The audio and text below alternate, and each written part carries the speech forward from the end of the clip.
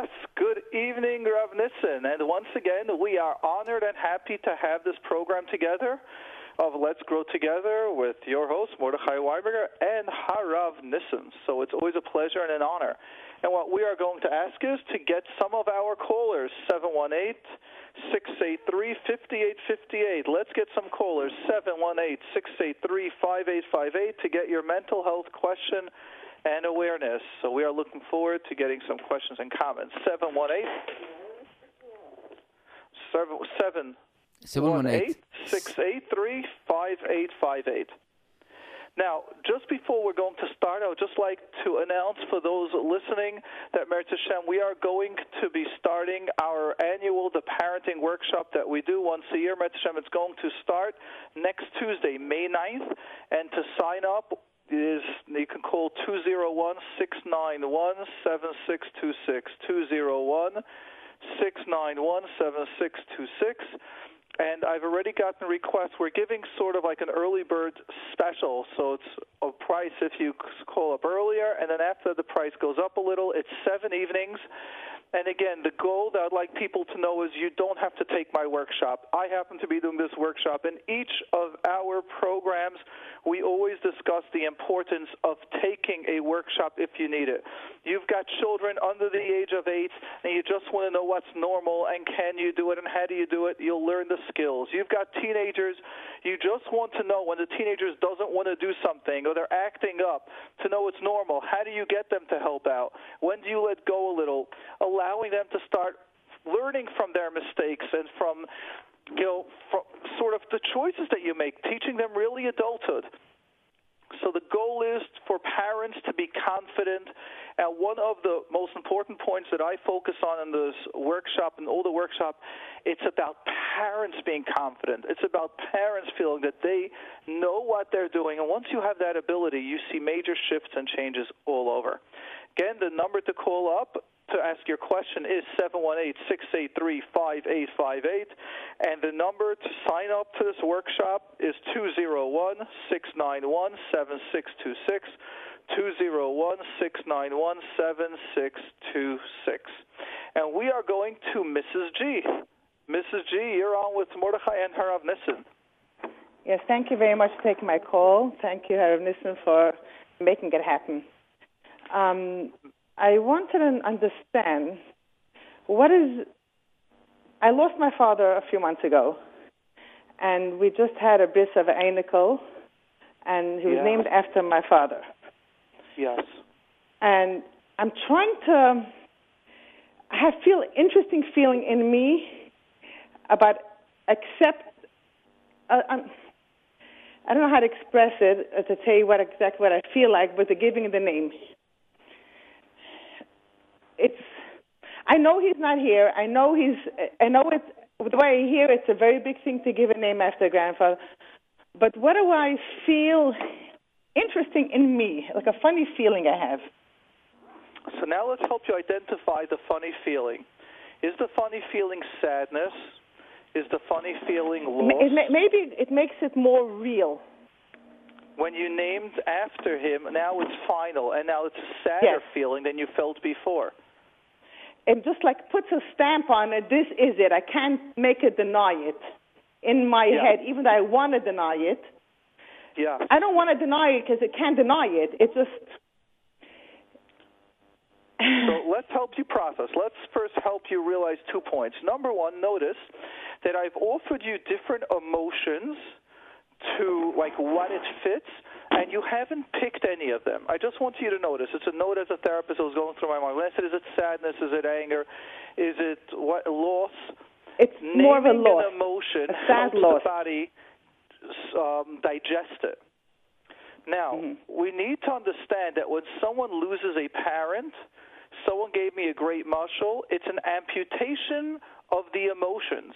Just like Chas V'Shalom, when someone loses an arm, a leg, sight, you need to relive you need to relearn your entire life how to do something. A simple task of just putting on a shirt. If someone Chas V'Shalom just loses one finger, everything changes.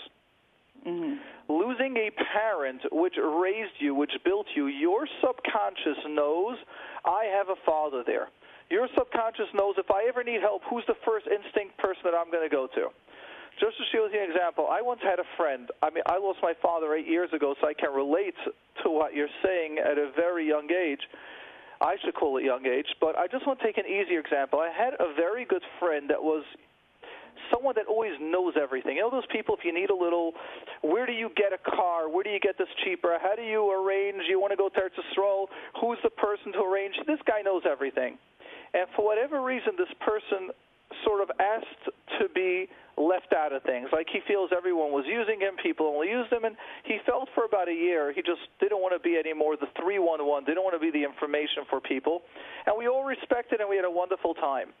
But I found so many times I had a question, I just wanted to reach out to him, ask him a question, and all of a sudden he said, and my mind said, no, who else am I going to go to? And I felt like a loss. Who do I go to?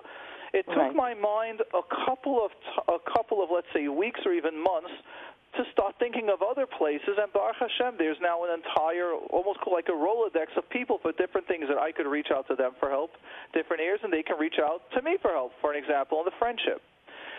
Now, that's just a friendship. Imagine a parent who from the first day of your life, the first month, the first year, then the second and third year, they're there as that support system. They're there as the person who's part of you. Your subconscious goes there. And now that the parent's not there, it takes the brain time to digest it.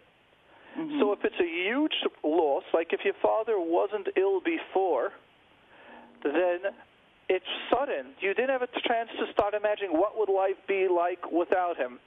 Wow, this is a Pesach or a Yantiv or something that's going on, and he's now in the hospital, or he's not well. Oh, next year we won't have him. The brain needs time to digest and have these thoughts in months and sometimes even a year, and if it happens suddenly, it's hard to digest it. So if you're still in the digesting stage, and all of a sudden he's dead, and everyone's talking about he passed, and then they want to honor him, then they're giving a name after him, you're still busy getting the loss that he's not there. You're not ready yet to see the next generations come and start taking over the place. Dor Hoiluch and Dor Bo. There's now a new generation that's going to start taking over those places. Right. I guess it's just time that actually is going to make it heal in me. Partially. Time is one of the concepts. Shlomo Melech has an interesting concept that he says, what the mind doesn't get, what the brain doesn't process, then with time it processes. But I want you to understand the first part. The brain, there is a way to process loss. One of them is writing it out, talking it out, identifying the emotion. Like you said, I have an interesting feeling. It's not interesting. Identify it. It's sadness. It sometimes can even be anger. It can sometimes be loss. It can be feeling alone. It can be feeling vulnerable. Identifying the words of the emotion that you are feeling helps the brain start processing so you can start feeling that he's lost, go through the mourning process.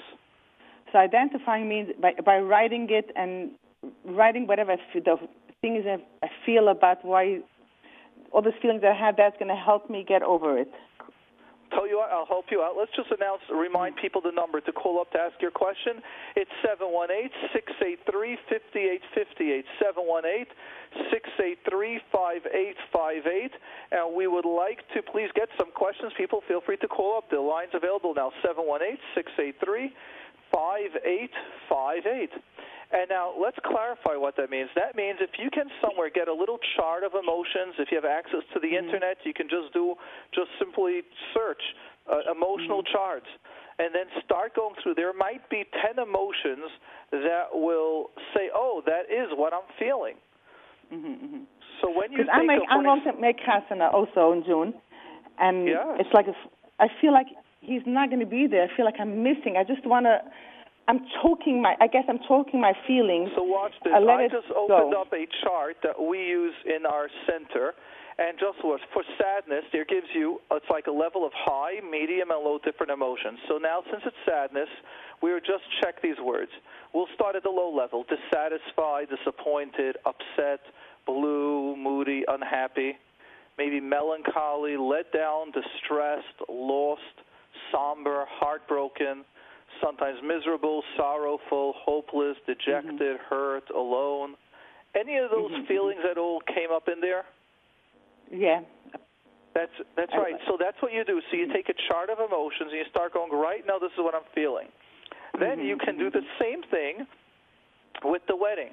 I'm making a wedding, and I should be happy and excited, but I feel sad my father's not there. I feel lonely he's not going to be there. I won't have my father to give the bracha to that I look forward to. I won't have my father giving me that bracha or that smile telling me, oh, Baruch Hashem, I have such nachas. So once you can process, but you got to give an emotion to it. My father won't be there, and I feel, you want to finish off the sentence, and I feel sad. When I look at my mother and I see she's all alone, I will feel hurt or broken. When I see the couple getting married and I realize, wow, the generations are going, maybe Chas v'Shalom in 20, 30, 50, 100 years it's going to be us, I feel afraid. There are different thoughts that come through. So I have a very, very good friend where they've just had a baby, and as, Baruch Hashem, the baby was coming into this world, the grandmother was being nikbar. The grandmother was nifter that night and was being buried. And someone told the grandson, Mazel Tov and Baruch Dayan Emes at the same time. It means you can have two opposite feelings going on at the same time. And when I identify those feelings, after working on that, it gives my feelings calming down and accepting it? Yes. It starts the process of mourning. Also, now I'm feeling sad. Allow yourself to feel sad now. When you can allow yourself to feel sad, then you can allow yourself to feel happy at the wedding. And at the wedding, you might allow yourself to feel happy and then get a sad moment, and that's also normal, and then go back to happiness. And chuppah is a time where it's an exciting time, but it's a very emotional time. You allow yourself to cry and to feel sad. And after that, you could have the makeup artist over there touch up the makeup, and now you can be happy for the dancing. And then it comes mitzvah tanz, and then you go sad again. I see. Okay. Wait, I want to ask Rabbi, what do you say? Okay, this is amazing because, today it's the Independent Days of Israel. And yesterday was the Memorial Day for the soldiers. It's so big contrast. And I would say that most of the Israeli had lost a lot of friends, a lot of relatives in the wars. And suddenly, from a very sad, very, very sad day, we come to the happiness of celebration of the independent or the Atzmaut, And it's as you said about but you have to see that, and when you look at your grandchild, and this is his name, and you have to be very happy and to be proud about it. For us, the Sephardic, we calling the children, our grandchildren, and the name of the life parents, and it's a different. But I tell you, from my experience, I lost my parents very young, and as you say, I many years took me to pick up the phone and call to my house, to my brother was living over there, and to listen to my parents' voice. It's something that's very, very natural, but it's something that it's very difficult to lose a parent or close relative, close friends. But we know that we're looking and forward, and you see that your grandchildren or your children that name after you, after this person, and you be proud, and you see that the person up and even smile and said, I did something good, and we have a great family. Yeah. Okay, I see. I have some work to do a little bit beforehand, and then we'll get there. Yes, and one of the points that you can also recognize is that as long as you're aware and you're allowing yourself to go through the process, you can find the sadness come over you, cry, or be sad, and then move on. When people are busy fighting it, I shouldn't be sad, I should be happy, that causes more stress. Or the opposite, I shouldn't be happy, I have said. It's sometimes people feel guilty that they have like happiness. I don't have the guilt. I just feel that I guess I need more time and process of getting my feelings out and allowing myself feeling those feelings, and then to get it out. And then to be able to accept the whole, be more calmer in me. Excellent. That's exactly it. Okay, thank you.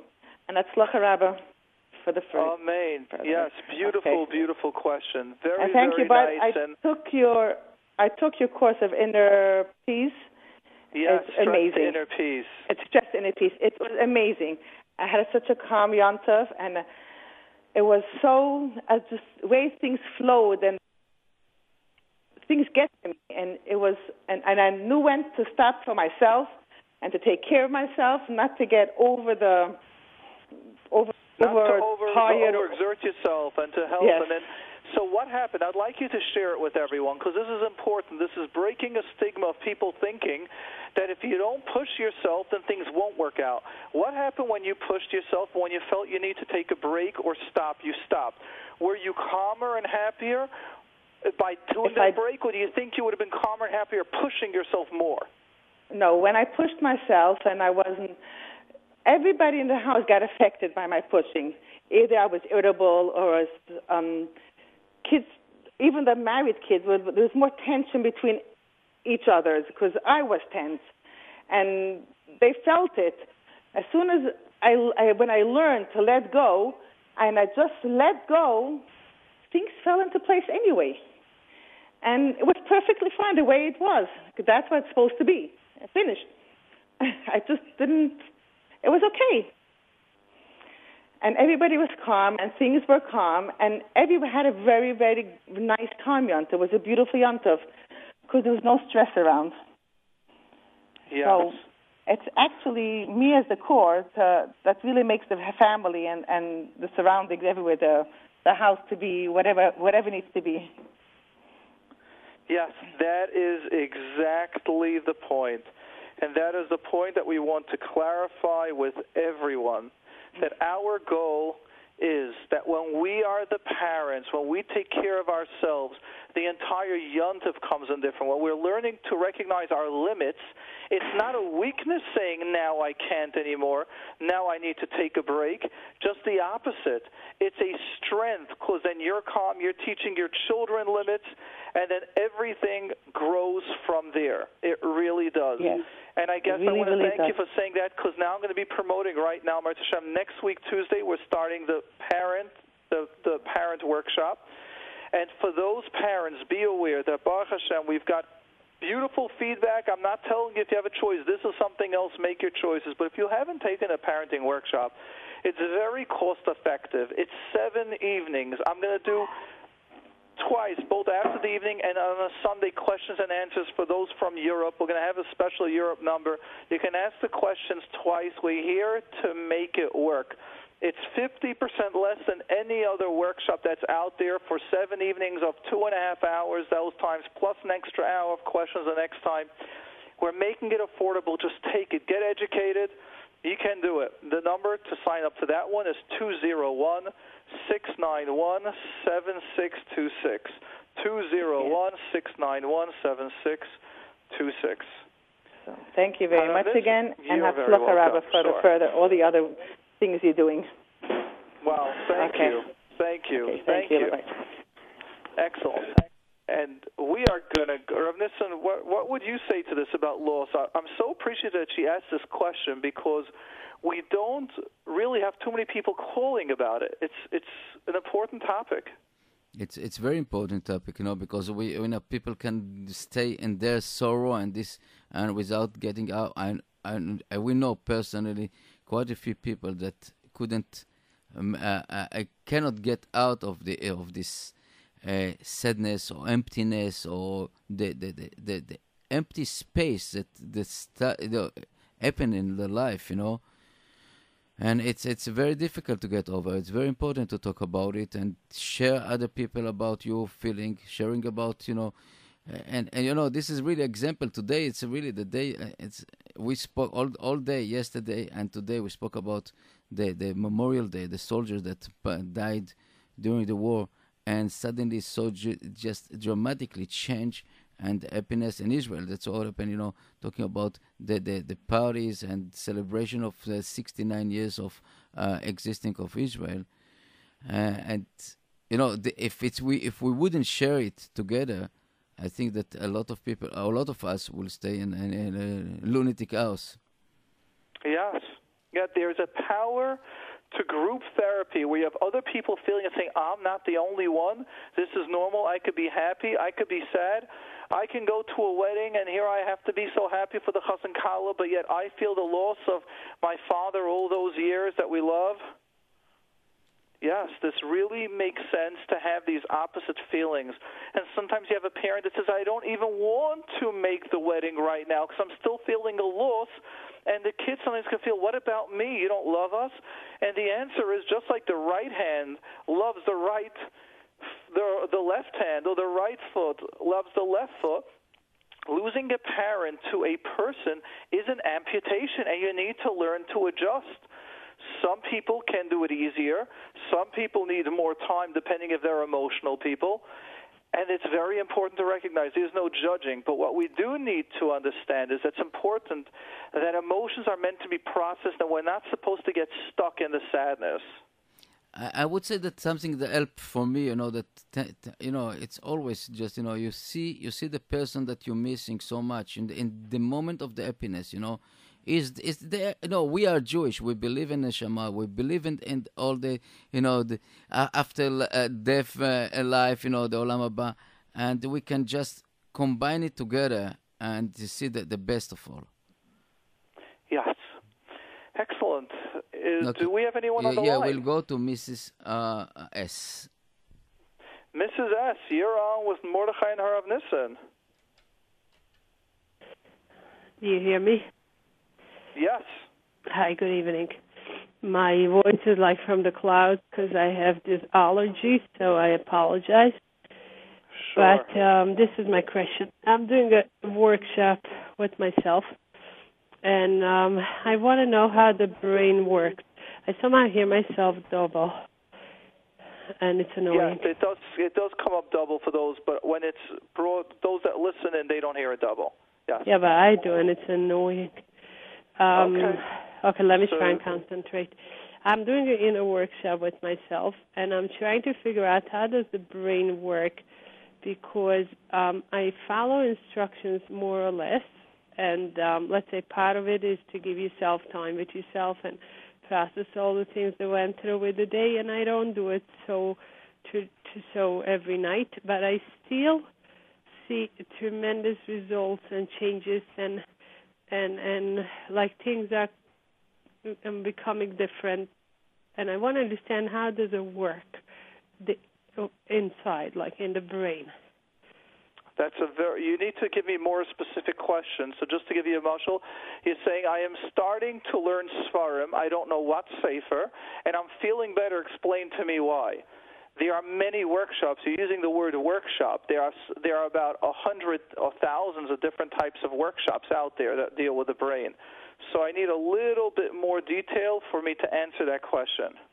Okay, so the main core of this is basically giving a lot of time to yourself, or not so much time to yourself, but like understanding emotions and letting the emotions process without thinking. Meaning you're not using your head, you're using your heart. Is it called the Sedona method? Do you know what method it's called? It has a Hebrew name. I don't think it's going to matter for you. It's called Ayeka. It's a Hebrew workshop. No, I don't know that, because many of the Hebrew workshops are based on the American workshops or things like that, or in different countries. Okay. It doesn't matter. This is the main of it, and technically you see yourself in everything that goes around with you. So if someone gets you angry, it's not the person that got you angry. It's something in you that you see, and you find the thing, and you work on it, whatever. But I'm not so following. By the way, this is the Aleph Beis of subconscious therapy. This was discovered by Freud in the 1920s. That is the whole theory of psychoanalysis. Yes. This is the Aleph Beis of psychology. But I want to understand how, if I don't follow 100%, I do the best I can, but I'm not 100%. I'm maybe 70. How does things still happen? How do all of a sudden my kids opening up to me and I'm there for them and I listen and they feel it, even though I didn't do the thing I had to do for that. Like things are happening automatically, and I want to understand how. Well, let me explain it to you. And this is, again, we're going to go to the concept of the subconscious. The subconscious is a machine that we act, we're just not aware of our actions. That means you can be speaking to me, you can be angry, thinking that you're hiding your anger and I don't notice it, but your subconscious, because it's angry, that means your body language might be more tense. Your face might be a bit stern. You might not laugh when I crack a joke.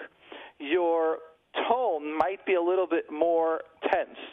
And what happens is, when we process our emotions, our feelings, our hurt, our anger, sadness, loss, whatever emotion it should be, and now we're easier within ourselves when we react to another person might try triggering us, and instead of us tensing up, which now that cycle happens, let's say they make a negative comment, I now get tense, so now I respond in a negative way, even though I'm in denial, and I think I responded calmly, but really there's parts of us that were tense that now that person reacts tense, so now their response is going to be more tense, and then this is a negative cycle that escalates.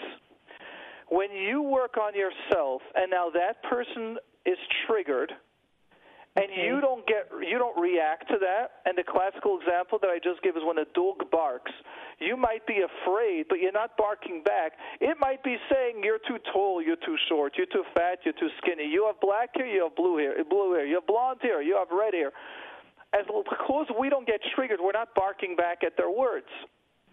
And when you work on yourself and someone makes a comment to you, then automatically you remain calm. Now it de-escalates. It calms down the whole reaction. And the same as when you just speak to them and you're calm, now you can go, hi, how are you, in that calm way. Instead of when you're tense and they pick up, you go, oy vey, they're going to have issues. You go, hi, how you doing? Just your tone will change everything. And that's why inner work, that's why in our center we do all three. We do inner work, we do cognitive work, we do behavioral work, and we also do trauma work, which is a different type of inner work. There are many different levels. So what you're saying is extremely true. Doing work on yourself will change the entire environment. And this is what Meir of Nissen are talking about for years now, that Chas v'Shalom in a family that has a personality disorder, by the healthy person going for change, it might take a year of going to therapy, but there will be changes all over. Now, Rav Nissen, what do you say to this? I'd like to hear, what's your thoughts? Why is it that if this woman does work on herself, on a workshop, all of a sudden, other people around her, like kids or friends, that didn't take the workshop, they're reacting different. They're opening up to her. They're sharing more. What changed? I think, first of all, as you said before, but, our Chachamim said, Kamayim lamayim lev adam la'adam. We are basically, first of all, I want to say that we are amazing, amazing machine. Kadosh Baruch Hu create. Our body is unbelievable. We fix ourselves. You have a cut. After a few minutes, you can cut and slowly closing up. This is our machine, our brain, and all this Chazdei Hashem. They give us this option. But it's like when we transmit, or I would say, use the word transmit, a calming and more patience and more the environment around us getting it. When you have like when you go to a room and it's like dark and with a nice smell and a music, you feel different.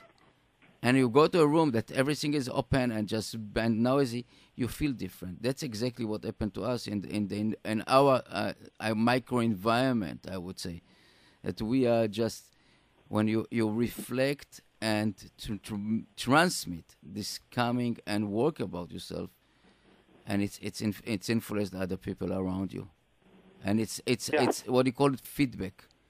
And that's right. And we could even take it a step further.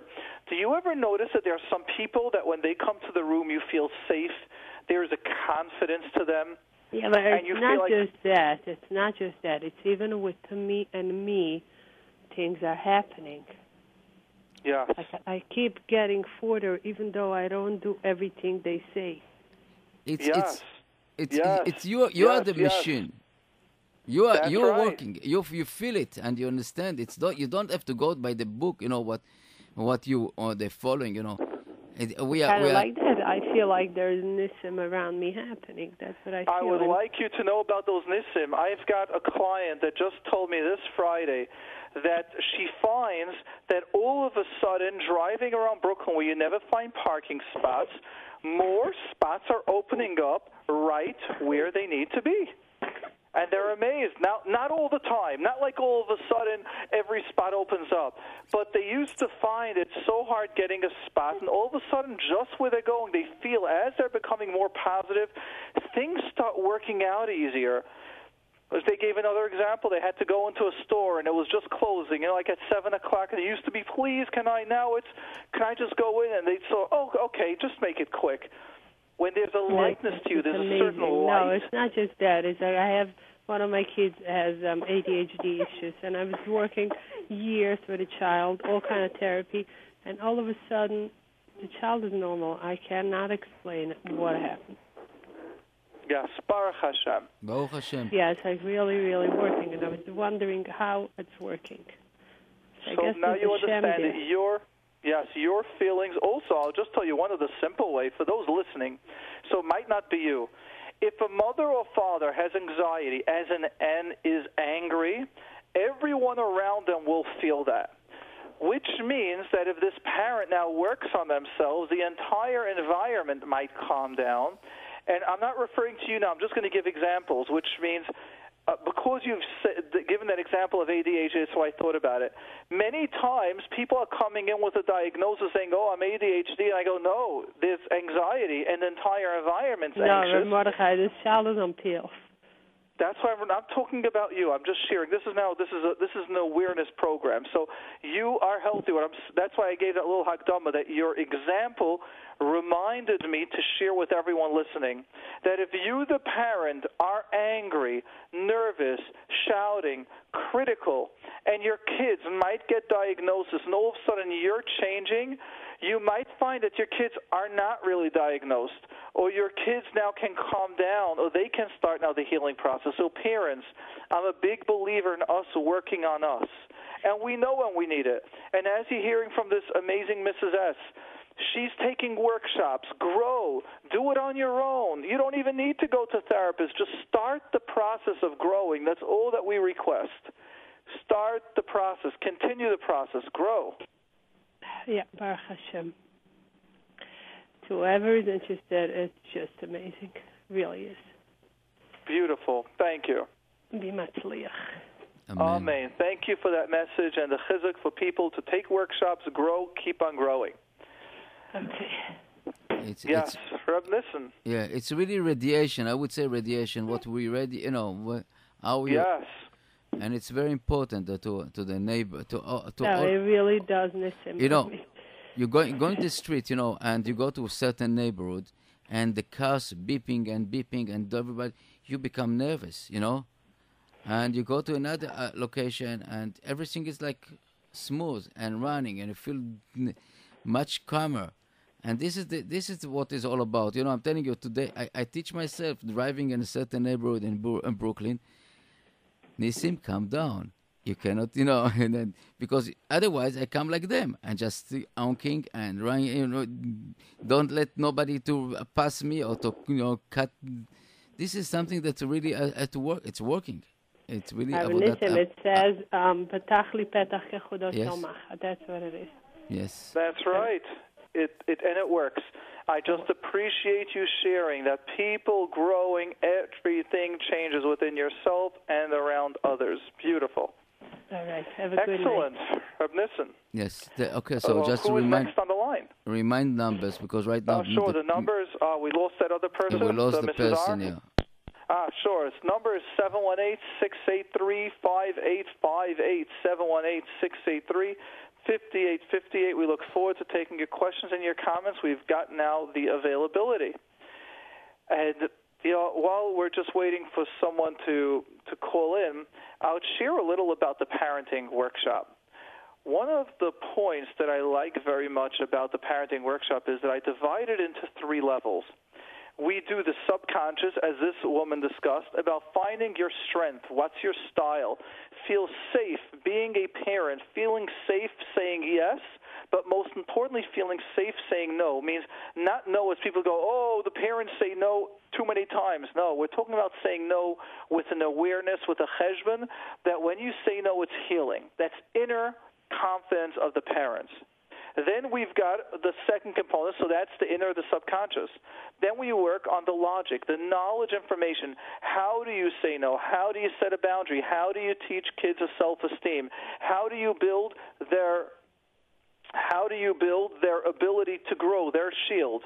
We even deal, for an example, that's the second part. So we give the skills. How do you get a kid to do homework? How do you get to come in when the other kids are staying out? How do you get your teenager to say, these are our limitations in our family. This is what you're going to do, even though others are different. How are you going to get the kids to either get dressed, clean up, do homework, as we've mentioned, but help out?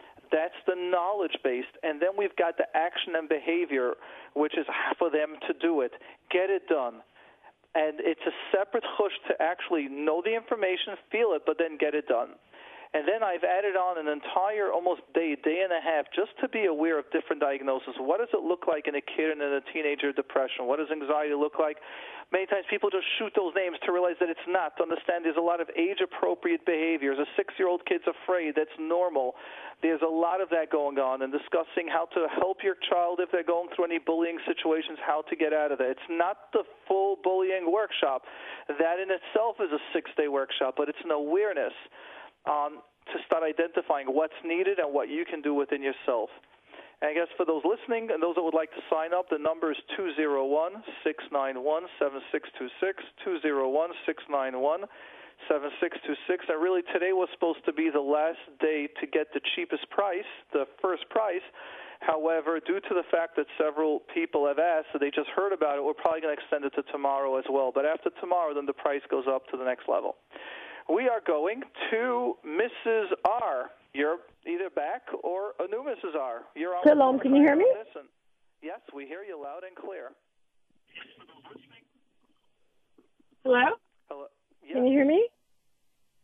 Yes. Hello? Oh, hi. My name is Rivka. How are you? First and foremost, I want to thank you. And Nissan, you're my biggest fan. And Dr. Weinberger, or I call you, I don't know your first name, I've forgotten, so I apologize. Okay, sure. Weinberger, you're excellent. I've read your book, and one thing I want to say that's amazingly special, that I'd like to share, that I think will help people, is my father was a Holocaust survivor. He passed away 4 years and 4 months to be exact, and he not only was a cancer survivor, he was a Holocaust survivor. He was 83, and he was in the war at 8 years old, and he was my hero, and I was the only daughter. I had 3 brothers. And when my father passed away, I went to therapy for grievance, and it was the Jewish Family Services in the state of California. And I want to say that the best thing I ever did in my life, because, you know, my family, people, you talked about emotions, Dr. Weinberger, and, you know, the family, the siblings can help you. I think therapy is the most incredible thing in the world. And not only did this woman help me tremendously, because she actually turned out she was a blessing in disguise. She also helped me with post-divorce. It turned out that we started talking about things that affected, you know, in terms of my father passing away. And what I did was, on a Jewish level, I want to add this and say it's so beautiful, that it gave me so much peace. And I go to his gravesite, and basically what I found was that I started learning Torah in his memory, and Ohev Shalom, and I started doing the first year for his neshama, and I've been doing it every day for 4.5 years, and it's given me such joy and peace. And I want to say that if we look at the extraordinary of what our forefathers went through, and it gives me such nachas and joy to be able to carry on my father's legacy, and that is the most amazing thing. So I look at the beauty of what we can carry on in generations in Yiddishkeit. And I want to share that with that woman because I was an only girl, and it's a tremendous loss. Just like you said, Dr. Weinberger, it's like an amputation when you lose a parent. And then you go through a divorce right before that. And, of course, dealing with issues of your own siblings, and they have anger, and they're not going to therapy, but you are. And I have to say that it's the most amazing feeling, and it's very liberating to be able to not only on a Jewish beautiful level, Yiddishkeit, and that you bring this television, this radio show to help Jews that don't go to therapy because it's taboo in the Orthodox world. It's such an amazing thing. And I want to thank your show because I think you're bringing that to the forefront. And it was such a stigma in the past, and I've called before, and I thank you again. And I want to share that with women or even men that lose their parent, that therapy is one of the best things we can do in this world. Thank you. Thank you. Thank you. That is so important, and you've said it so well. Thank you. Excellent. Okay. Thank you for that message, and everyone listening. We've got someone that has processed, and you can see how she's processed because now she's able to move to the positive and do something little nishmas her father, strength and the power behind that. Okay, we'll go to Let's go to Mrs. E. Mrs. E. Yes, hello, Mrs. E. You're on with Mordechai and Rav Nissen. Hello? Hello, Mrs. Hello, E. Mrs. E. The number to call up and to ask your question is 718-683-5858, 718-683-5858, and we look forward to taking your questions and your comments. Again, 718-683-5858. And it's quite interesting. If we're talking about loss, there is the dark secrets, I would say, that we discuss in therapy when someone comes in because they're feeling a loss, and that is the guilt or shame. Sometimes people walk around, I should say almost all the time, but I don't want to say all the time, so almost all the time, people have that. Their Rebbe Shalom created this part of our brain that's got guilt. We go, I should have done more. I could have done more. Why was I angry at that time? Why did I do this those couple of years ago?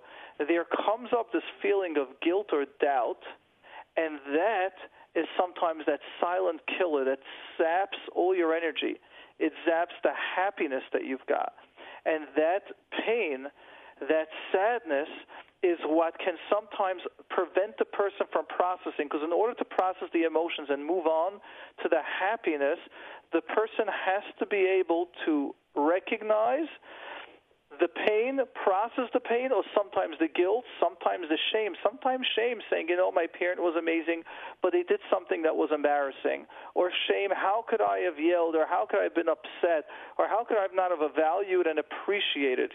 Each of those different feelings of shame or guilt can be there, and it will stop the process of moving on. And sometimes we need to be able to look at ourselves and really acknowledge it, and really say, yep, I've made mistakes, or the part of the growth process is to have this sadness or whatever it should be.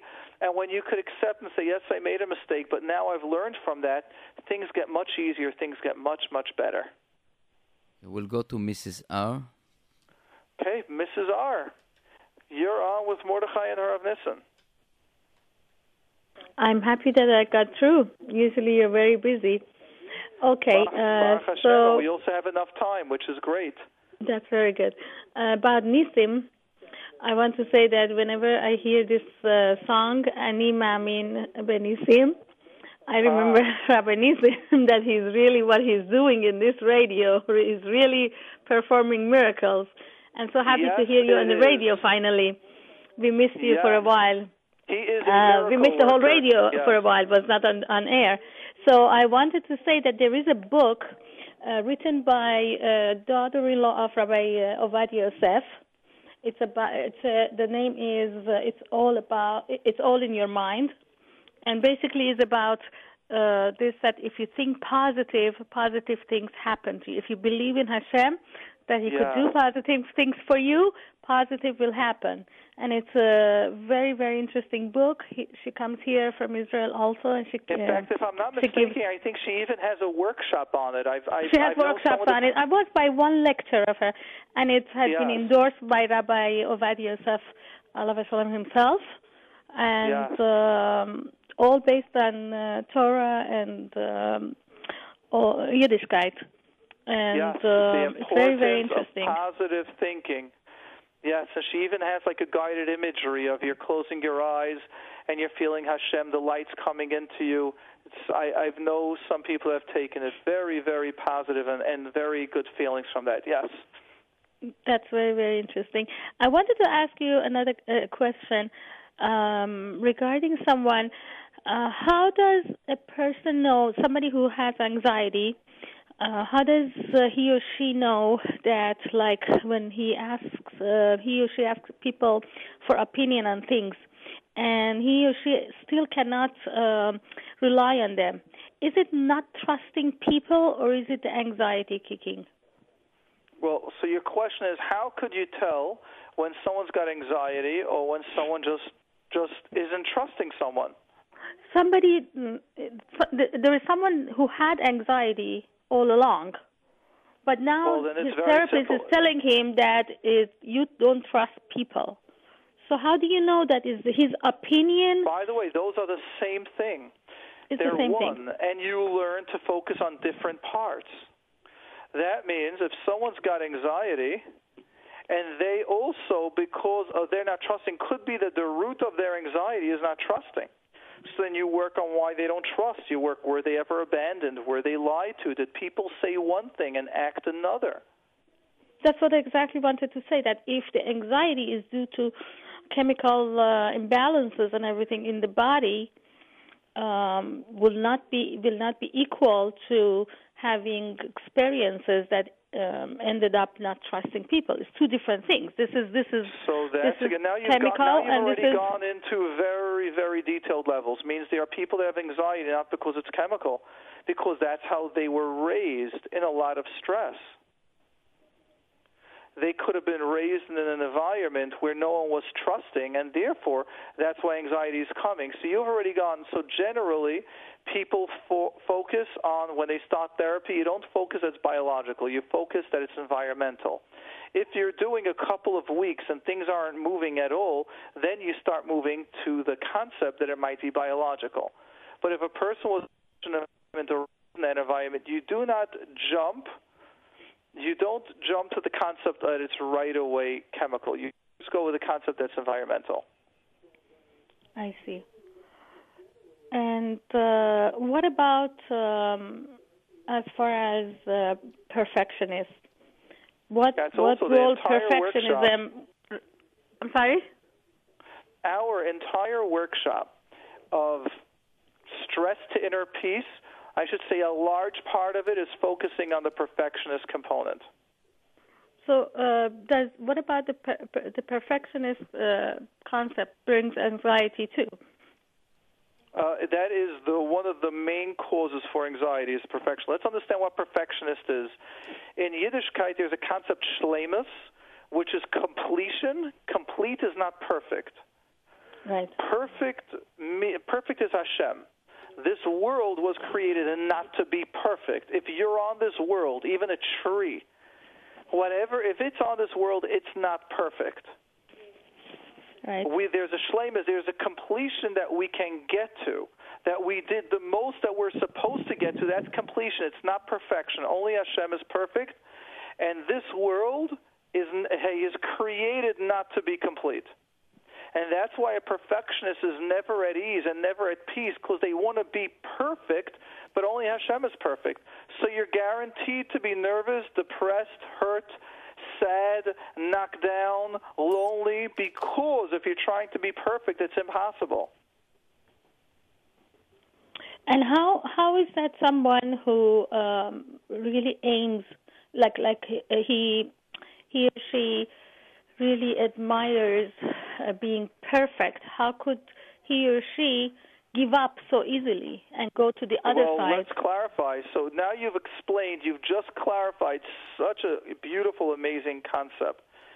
And that is, when people sometimes come to me as a client, let's say, I do the evaluation, I do the intake. Why? We want to see what's happening. What that means is, I need to see, is the person ready to do therapy?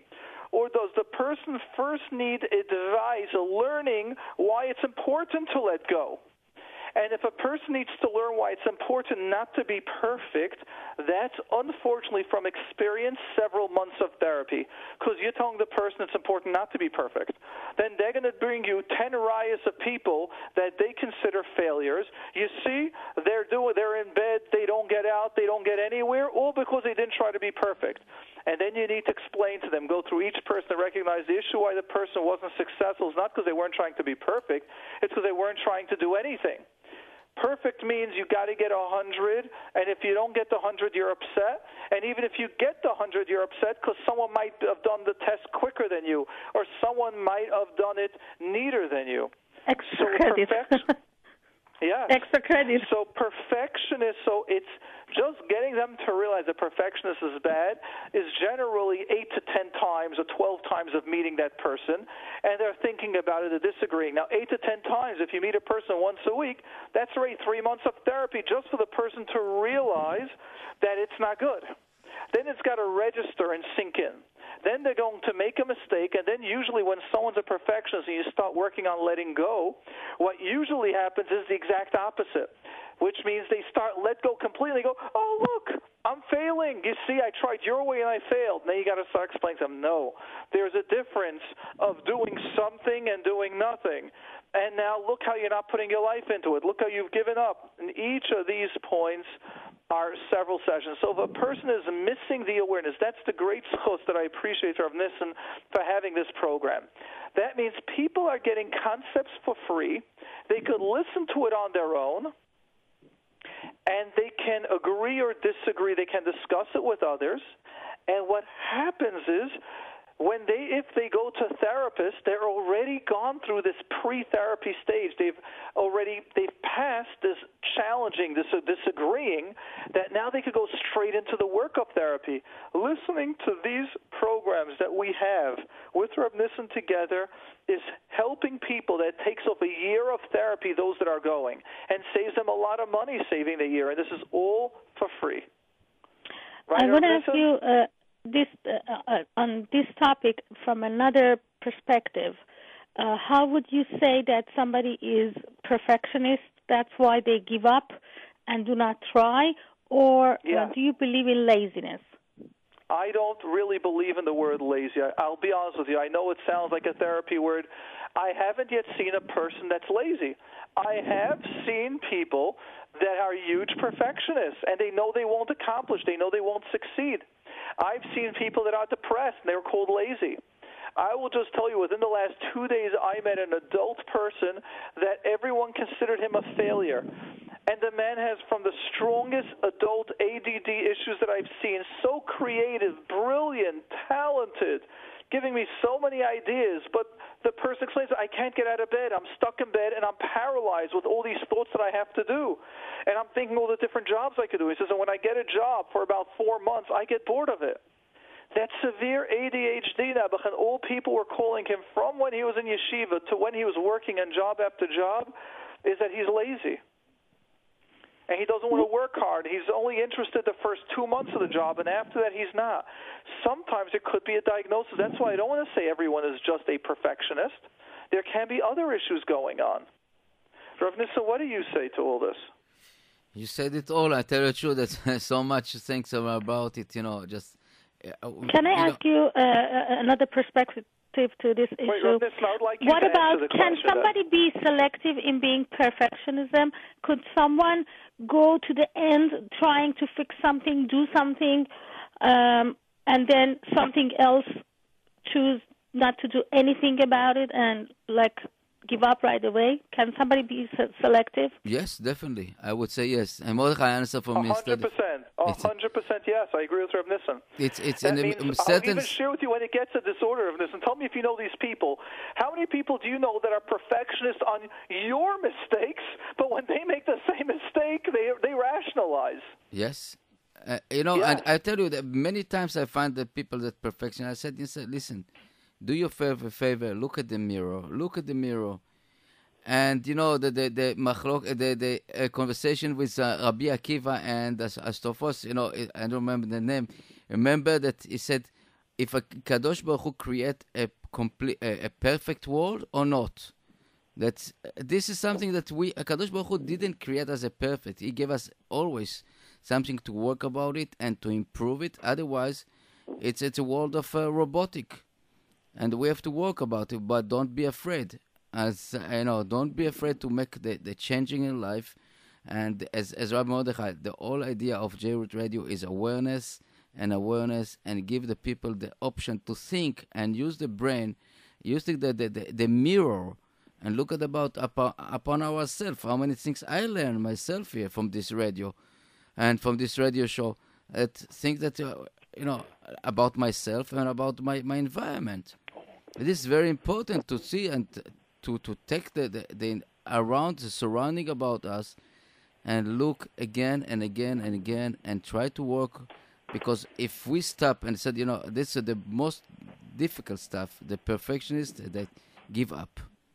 They don't try to do anything, and people call them lazy, and other names, bombs, and all this stuff. And it's wrong. The most creative people can be this kind of people, with That's huge creation, but when it's when I learned painting, one of the things that to find a characteristic of the person, look at the end of his end position.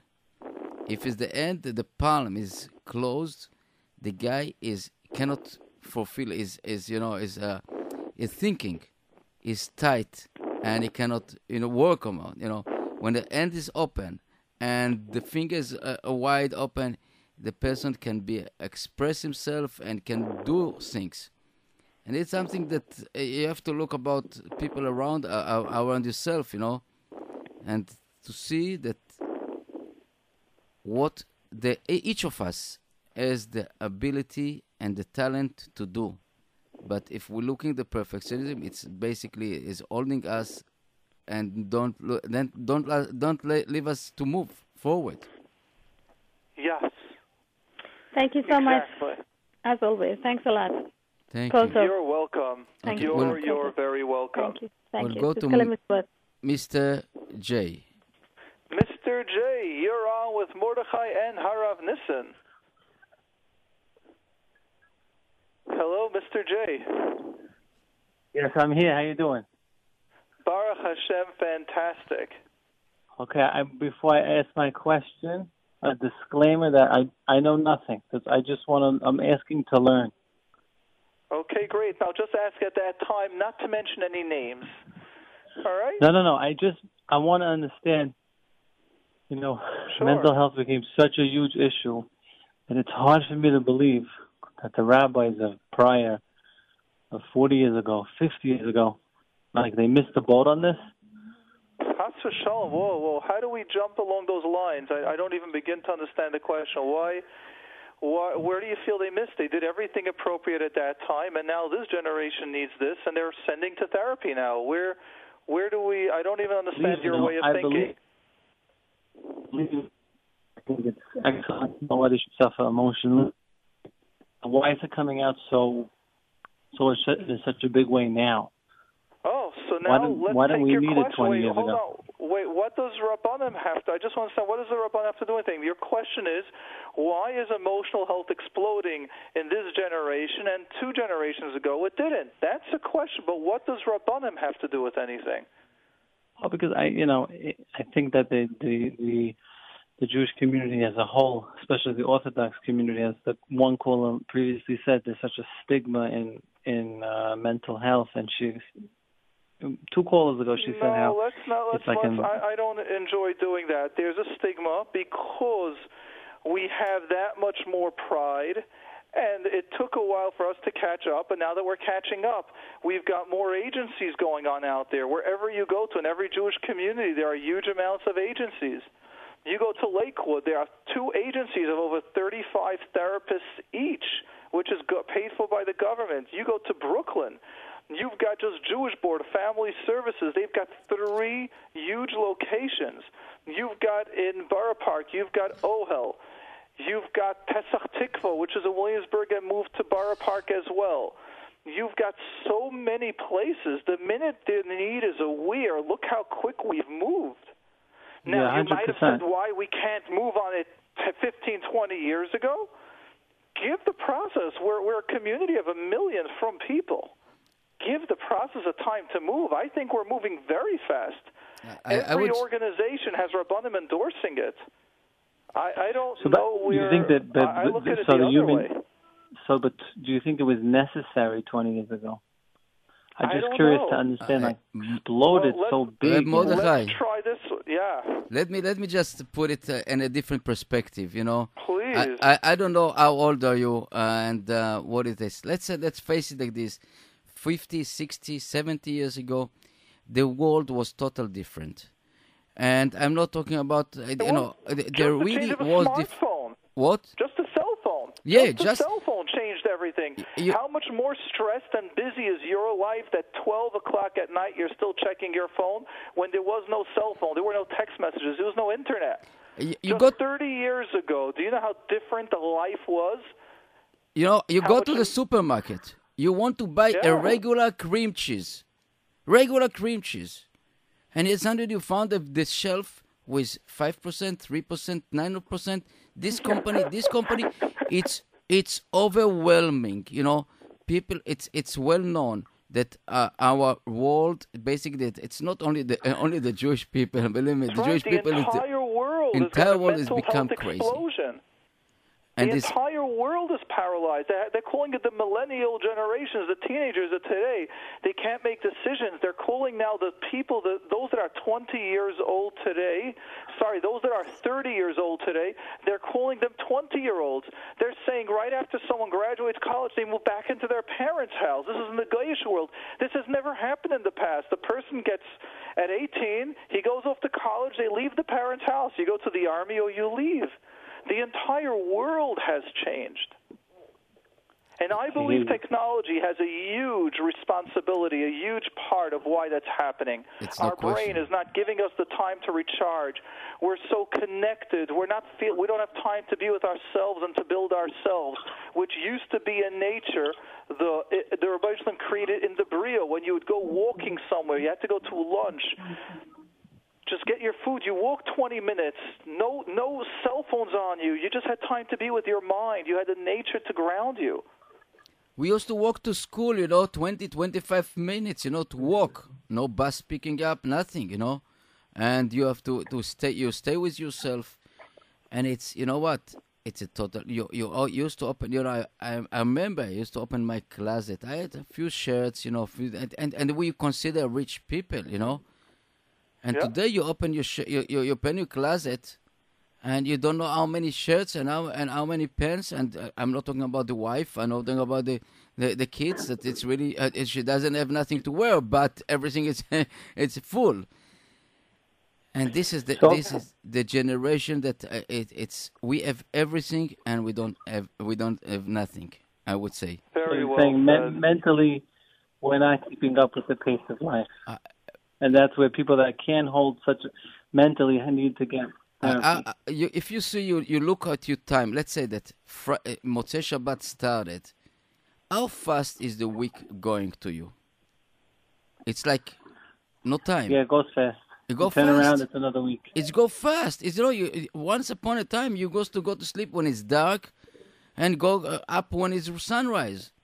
Today we don't have this luxury anymore. We don't have it, and to grow chickens, they're giving eggs. They leave the light all 24/7 because the chickens cannot have the cycle of day and night. And we are the same now. We are really the same now. We don't have cycle of, people, how many hours you sleep, how many hours, you have a rest if the phone doesn't ring or text you and people calling you at 3 o'clock, no privacy. So we have this all together. It's become like so tense and so undecisive. You don't know what to decide. And suddenly you want to purchase small watch, and you all go to the store and you say, oh, this one and this one and this one and this one. You don't know which one. This actor with this one, and this rebel have this, and this my friend has it.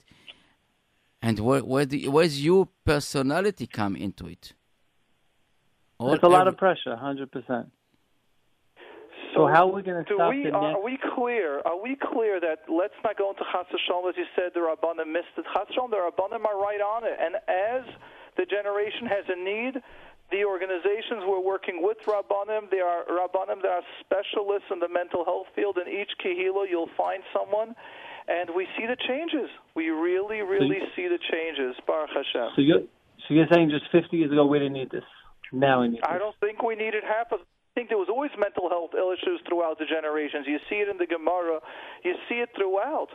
But to the level that it's exploding, I feel we are almost destroying our brains, biyadayim, with our hands, not giving us time, this rush, this information, this checking the cell phones every 2 minutes. Did I get a message? Having 5 WhatsApp groups going on at once, chatting with everyone.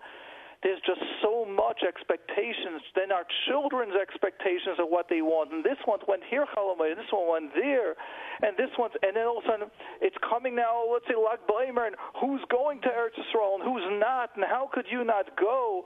It becomes now an entire pressure. A simple process becomes pressure, and it's not Chas V'Shalom that Hashem isn't happy with us. It's we're making made. So how are you going to plug this so that in 10 years there's not an exponential amount of kids?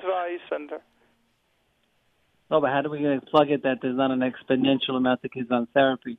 And it's only going to compound, it's only going to double and triple and quadruple. That is unfortunately the negative view that I do see. I do see that if we do not decide to make changes, and that's the point of these programs, us, Rev Nissen, that's the point of them, to start creating, let's stop. Let's ground ourselves. Let's realize, are we heading in a place that's good for us and for our children? Start being that mature person and say, I am not doing it. It's great. You can do it. I'm happy not doing it. I'm happy with what I have. I'm happy spending time with my children. I'm happy going with them to a park. No, we don't have to go to great adventures, or we don't have to spend all that money going to a place. We don't have to fly with them someplace. We can just go with them with a park, and we can read them a story, and that in itself is more than enough. Just having our presence is more than enough for our children. And as we have these programs, as people ask, we see the changes. I would say that do you believe in proactive therapy? Do I believe in what? Having therapy before it's necessary? Meaning, I believe in workshops, reading books, speaking to Rabbanim ahead of time. That I do believe in. I don't think a person's... We've discussed this on many, many programs. Therapy is when someone needs therapy. Going to shiurim is, I believe, a must. And that will help you today. The Rabbanim, the shiurim that we have, the Pirkei Avos is all psychology. It's just Torah. I don't believe we need to go to therapy. No, I don't believe you should be going to therapy before you need it. I believe you should be connecting to Rabbanim. And if you're a woman, either listen to the men's shiurim or listen to the women's shiurim. We have shiurim all over. I do believe that works. And you know what the Rabbanim are saying? Put away your cell phones. You know what the Rabbanim are saying? Make an hour a night to learn. Let your kids see how you go to shul. You know what the Rabbanim are saying? Spend time with your kids when you're there on Shabbos. You know what the Rabbanim are saying? When you're at the Shabbos table, sing zmirs with your kids. Don't talk about current events, or don't be so busy about the newspaper. I got you. We listen to them more, we'll have a healthier and happier life. We have such a big chokhmah in our life, Just stick ourselves to Pirkei Avot, and you have a happy life. I was once thinking of giving a shir on Shabbos on Pirkei Avos. I could give on just each pasuk an hour drasha on that, just from the psychology component. The entire Pirkei Avos, it's Torah. Psychology is Torah. It's chokhmah. This is something Chokhmah. that's really it's the nefesh. Our sages knew the nefesh of Adam, and they understand it so well. It's amazing to see, and you can go to all the psychiatrist books in the world, but the concentrate is in our Torah. Yes. And this is if you look at Rav Wolb's Sefarim. He was the expert. Brilliant. Yes. Okay, one more question. I get one in. You mentioned that there's no such thing as laziness. Am I quoting you? I know. You're going to talk about Atzlus now, the Sfarim, right? We're not going into that. We're just explaining now for this generation that's not what I'm for saying. right now. No, that's not what I mean. What did you mean? I just want to understand. When you laziness versus, I don't want to call it giving up, but a lack of interest. Why doesn't that stem from laziness? Why won't it stem from? Meaning, you define you have to what work. lazy means. Define to me what lazy means. What does lazy mean? Okay, my own definition. Yeah. Not willing to work to attain your goal. What normal person do you know would not want to be happy and grow and attain and move? Do you know any human being? Yes, I don't think people. No, I don't think people look at the goal as happiness. I think they look at the goal as just a place to get to. That person's got a distorted view, and you work on their distorted view, and now they're happy. So it's not that they're lazy. They're not inherently lazy. They put these high expectations. That's what we discussed with perfectionists. I have to reach that? It's so hard to reach it. And that is why people back out. But if you can break it into small pieces, they're not going to be lazy. I could reach it. I work hard. I feel good. You just give a couple of bits of information that they're lacking. So would you see that person? So if I tell that person, you go, let's say, 30 sessions to a therapist, you go 30 times to a Rav, and we can have you feel excited about life, do you think they'll take it? I guess. The answer is most probably yes, if the person's a human being and alive. And that is why I believe that the word lazy is misused. And it's more overwhelmed. That's the correct word. I want to say something that Rabbi Nachman said in Likutei Moharan. It's about winning and basically with achieving. He said when you are aiming to win, it means that you don't look for the truth. If you want to find the truth, you're not aiming to win, and it's very powerful things to think about it. And people want to achieve the 100 and the extra. They're not aiming to the truth. They're aiming to their winning, to step on somebody else. But we have to learn about sacrificing. It hurts. It hurts to make money. It hurts. Right. You gotta work hard and to get 100 on a test. That's part of the lessons. You got it. All right. Thank you. Thank you, Mr. J. I appreciate the call. God bless you for all your work that you do for the community. Amen. Amen. Amen. And thank you, Rav Nissen, and thank you all the callers for listening and for asking your question. Greatly, greatly, greatly appreciated. Thank you. Thank you, Reb Mordechai, and we'll see you soon. Thank you. Meretz Hashem, Hatzlacha. Amen. Be well.